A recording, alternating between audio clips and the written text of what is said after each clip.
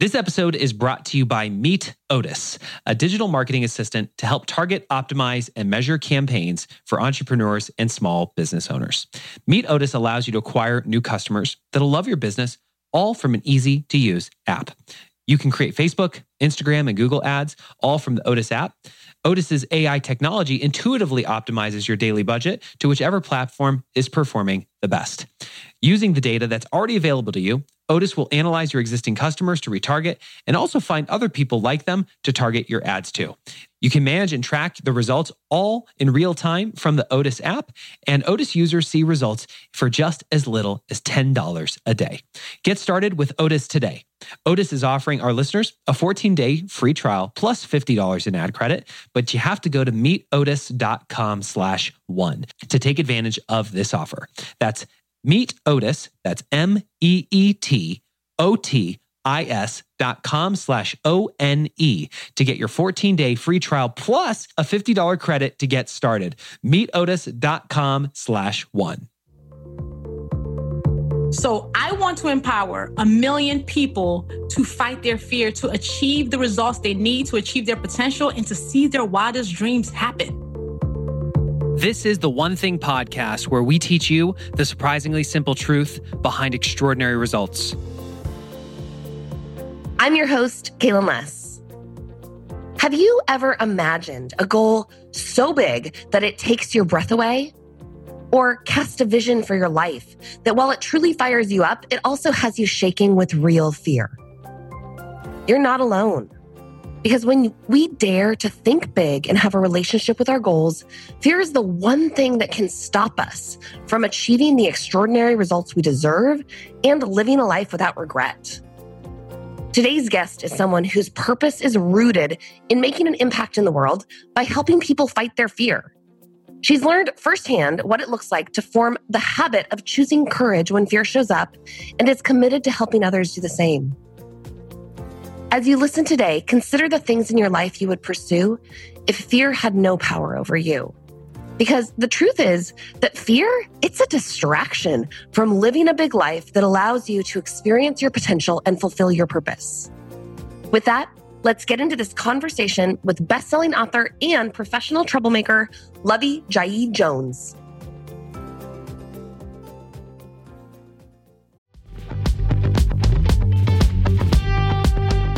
Eating healthy is an investment. It's an investment in yourself, but it also often requires an investment of your time. But good news is, Factor has delicious, ready-to-eat meals that are ever fresh and never frozen.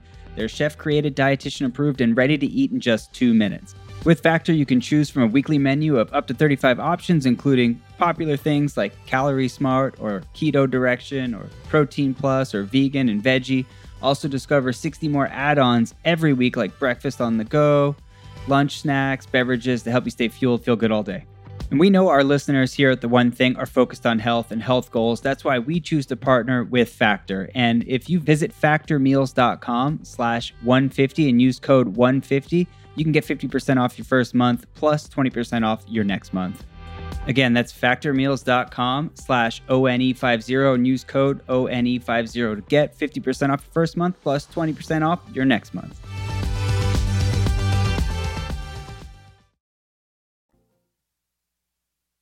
Lovey, we know that fear, it's universal.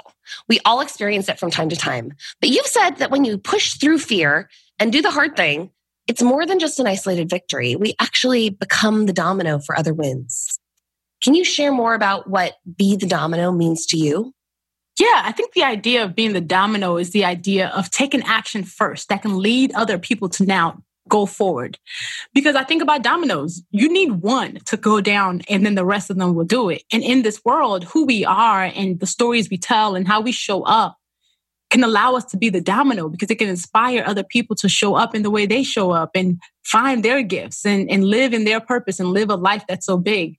For me, I wanted to be the domino to compel people to fight their fear. And that's why I did my TED Talk and that's why I wrote Professional Troublemaker.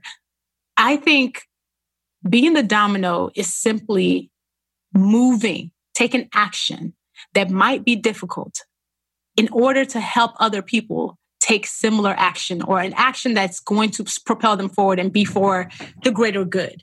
And I use my voice and I use my work and my story and my life with the hopes that I am going to be somebody else's domino. Because I remember times when I was afraid to do things like call myself a writer.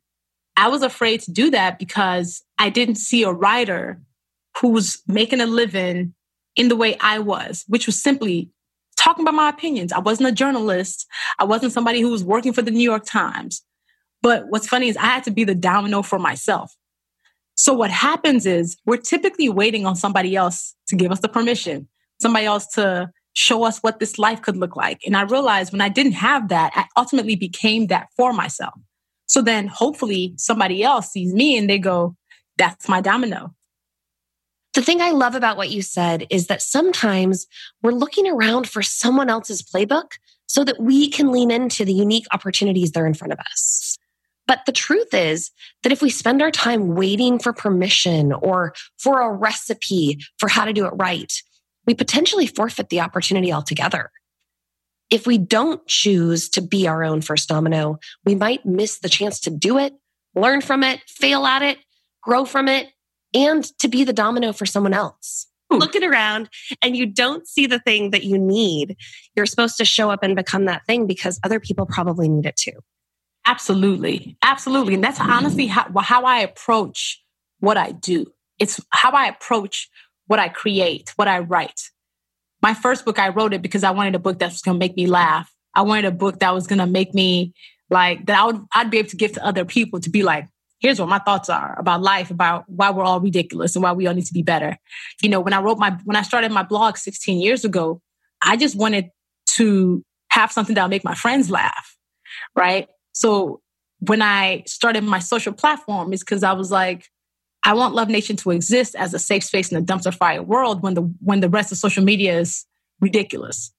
When I wrote this book, I wrote it because I realized it was the book that I needed to read. When we move through the world trying to be the person we need or trying to create the work that we would want to consume, we win.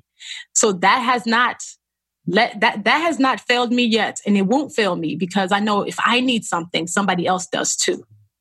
Yeah, it's interesting when you talk about that, the things that you've chosen to push through because you know that your actions are an example for other people. The other thing I think about is that sometimes when we're faced with a yes or a no, that little friction, that little piece of fear can be enough to hold us back, but it's also a clue that maybe we should move forward. You know, like that fear is not always an indicator of what we should not do. Sometimes it's an indicator of exactly the one thing that we should do to move us beyond where we are. Yeah. And I honestly think that fear is necessary when we want to talk about courage. You can't have courage without fear first. Because if it's easy, then it's not courage.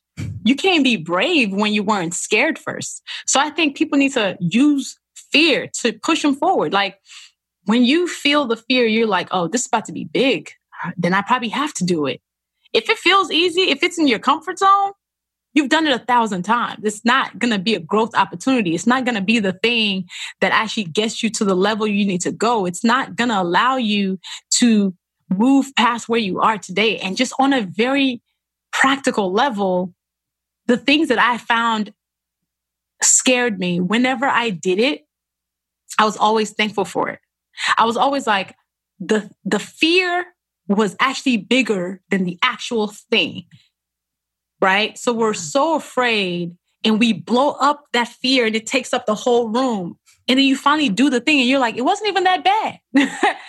You're like, why did I even take that long to do it? So what happens when we actually walk through the world with that same idea when you know the last scary thing I did actually wasn't that bad. So why should this one? Those are things that you mentioned in your book. Yes. Those big ideas and big visions and big purpose in our life, sometimes they feel terrifying to start to tackle. And like you mentioned, the fear itself can be shrouded in this. It can be a cloud that keeps us from that purpose when really what we're meant to do is what we're meant to do. So can you talk a little bit about that? At what point did you realize that you were thinking too small and you had to push through some fear to get to this next place? No, it's not. It wasn't even a strategy to get to my next place. I was just like, I'm going to take it moment by moment, decision by decision. We often think that we need to have the grander plan, right? I actually don't. I think when we take the pressure off and say, all right, the next decision that I am forced to make or told to make, I will not let fear be the first factor that allows me to say yes or no. So then I did that. And then the next time somebody asked me something that felt big, in the moment, I chose courage. All right. The next moment, courage. So it's a habit, but it's a habit that you have to force yourself to do. It's not that you become courageous and all of a sudden you stay courageous. No, because you can make one more decision that pulls that back a little bit. So it's a decision by decision thing. It's a moment by moment thing.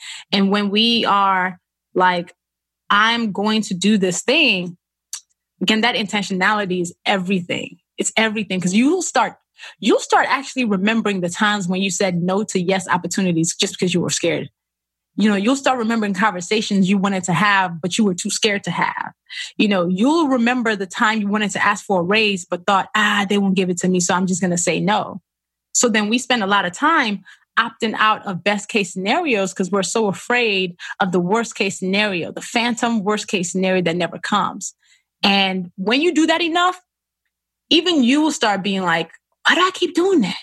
Imagine how different a lot of our lives would be if we said more yeses instead of the no's that were because we were afraid. Well, and on the flip side, I think about all the things that we are afraid to say no to as well, right? That part. So it's a twofer that there's these opportunities that we're afraid to say yes to because, like you mentioned, maybe we don't feel worthy or ready or prepared, or like our voice has value in that space. And yet there's also the things that we're afraid to say no to because we're afraid of disappointing or maybe afraid of failing in front of people. And so there's layers of yes and no that absolutely require to push through that fear. And what I love that you said is that the habit of fighting your fear, it's not that you build the habit of not being afraid anymore. You build the habit of choosing to say, I'm going to push through this fear. Exactly. And I think that's why it's really important for us to talk about fear, because I think people often feel alone, or they might feel like they were weak because they were afraid. And part of the reason why I wrote this book is because I wanted to be like, listen, I show up in the world as bold as I want to be. I show up as myself always. And even I still struggle with fear, not because I'm weak, but because this is a universal, everybody feels it. But because we couch it in a lot of toxic positivity, people now feel bad for being afraid. And I'm just like, listen, the problem is not that you're afraid. You're going to be afraid. If something feels big, if something feels new, of course, you're going to have some anxiety about it and some doubt about it. And it's going to make you nervous. What I need people to understand is do not let your fear make you do less. That for me is what fearlessness means. Fearlessness means I am not going to do less because of my fear. That is fearless. In those moments when you're feeling that fear, what do you tell yourself in that exact moment? How do you push through that? One, I acknowledge the fact that I'm afraid. Two, I wonder what I'm afraid of. So sometimes I walk myself through a checklist of like, what are you afraid of? Okay, are you afraid of consequence? Okay, do you actually have power in this way? Like if I want to say something that feels difficult in the moment, what am I really putting on the line that I think I'm going to lose? Am I losing my career by speaking a thoughtful truth? Probably not. Am I going to lose some money? Maybe if somebody doesn't book me for a speaking engagement. But okay, if I don't get booked for 2 speaking engagements, can I still pay my bills? Yes, I can. I have a good savings account. And I have friends where, let's say, apocalypse happens and I don't book one more speaking gig or sell one more book. Will I be homeless? No, because I can always go to my mama's house. And my husband is here and he has a job.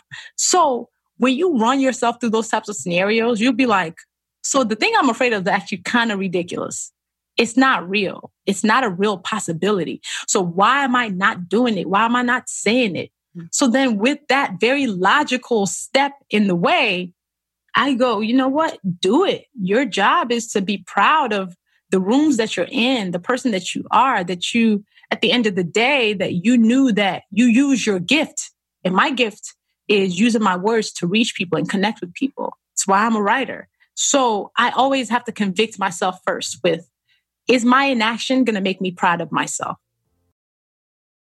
We can appreciate the power and consequence of committing to push through fear, but we're often still faced with the big question of how. How do we actually do this? And what are the things that we can form habits around that will make fighting fear easier? You have a Be, Say, Do framework that breaks it down into small, simple actions to be a fear fighter. Can you walk us through that framework? Yeah, so my book is broken. So Professional Troublemaker, the Fear Fighter Manual, is broken into Be, Say, Do, because first I want us to work on our mindset. What is it within us that we got to get right or unlearn to be able to fight our fears? After that, then you have to be able to speak them out loud or do or say the thing that feels scary or that feels difficult or that feels hard. Then after that, once you are putting words to the fear and once you understand, your mindset and what's stopping you from doing it, now you have to put action to it, right? Now you actually have to move and do something about it. And that's why it's in that order, because I think that's the order we need to go in. Because if you're saying stuff, but you're not putting action to it, then what are you saying? Yeah. And also being able to name it first so that you have clarity on the actions you need to take. There is a sequence of that makes a lot of sense. Yeah. And I think one of the things that like the lead domino to actually being able to be and say and do those things, it often is really in identifying your core values. And when you know what you stand for, it is so much easier to push through the fear that is holding you back from your purpose while also understanding what to say yes to. So how did you discover your core values? By just paying attention to what I've always what I've always leaned towards, the things that I can't help myself about, right? So my core values, ever since I was little, I've been a terrible liar. Like I don't lie well. My face contorts and it takes too much effort to even keep up with the lie you told. Okay. And who has time for that? I don't have the attention span for that. So I knew very early on that can't help myself. I'm going to tell the truth, whether or not it gets me in trouble. I'm going to do it. So knowing that honesty was big for me, and also growing up, the thing I used to get in trouble with and about was like me challenging somebody for doing something that I felt was unfair. Like I wasn't the kid who was climbing on trees and getting in trouble for that. I was the kid who was getting in trouble for telling her mom, I don't think that was fair, what you just did. Right? And her being like, wait a minute, I'm your elder. And I'm like, I still don't think it was fair.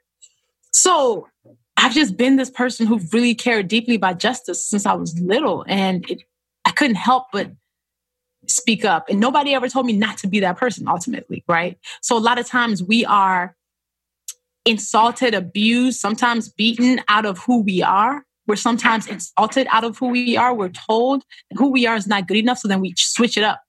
I've been this girl for a long time. I've never allowed anybody to tell me I can't be this person.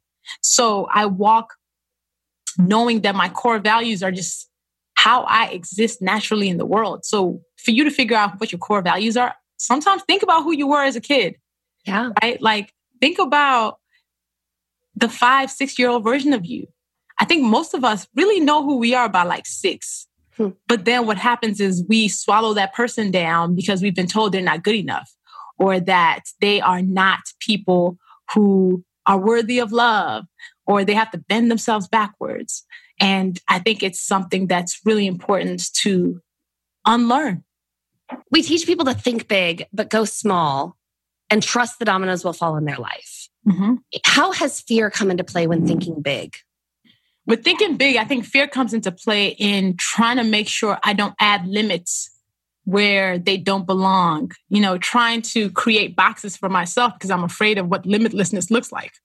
Yeah. So that looks like giving myself permission to dream audaciously. It looks like telling myself that the wildest things I want are possible. I told my team, I said, I know that Professional Troublemaker is the best thing I've done so far, and I want to sell 1 million copies.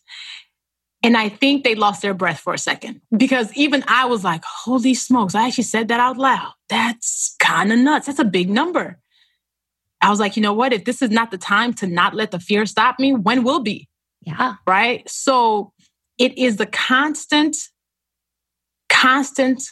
commitment to insisting that you will ask for the things that scare you. It is in making sure that if it scared you is actually when you should double down on it, is when you should try, because what if it actually does happen? So yeah, that's a big part for me. Well, we know so many people are held back by that thinking small, and they're afraid to say it out loud because just like you said, your team sort of, their jaws dropped the minute you said 1 million copies. Yep. Why do you think it's so common for people to put those limitations on? Because we've seen other people have limits. We've seen more people in boxes than people who are free to fly. People have seen that they know people who never pursued their dreams. They've seen people who are like, yeah, I still work this 9 to 5 that I hate. That's more common than the person who goes, I'm going to do that thing that feels so big that you might not think makes sense.